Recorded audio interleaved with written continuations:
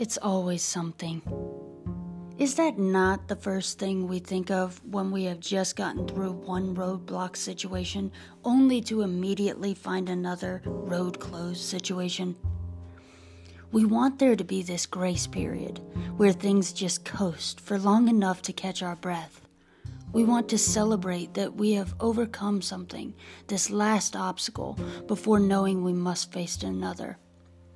Yet how seldom do we get the chance to revel in the tranquility of nothing going on?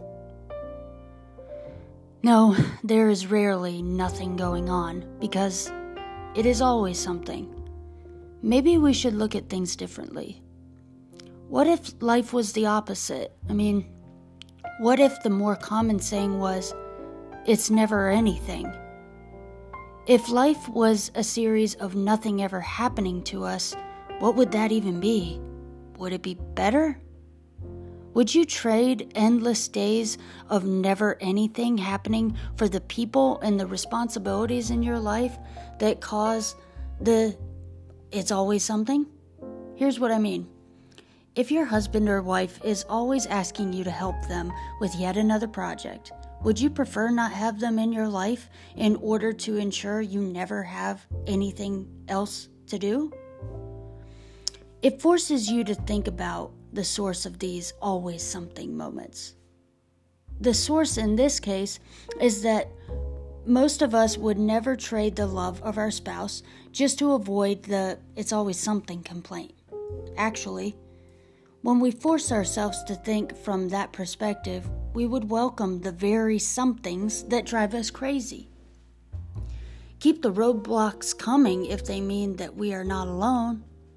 Keep the roadblocks coming if it means we're alive enough to experience this always something at the side of that person, the people we care about, or if the always something situation is frequent because we have kids that demand a lot of our attention and energy, does that mean you would give them up?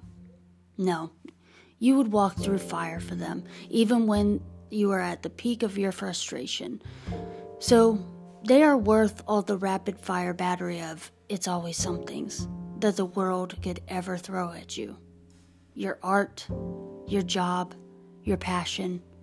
When those three things are what you get to do every day, it is worth the pain.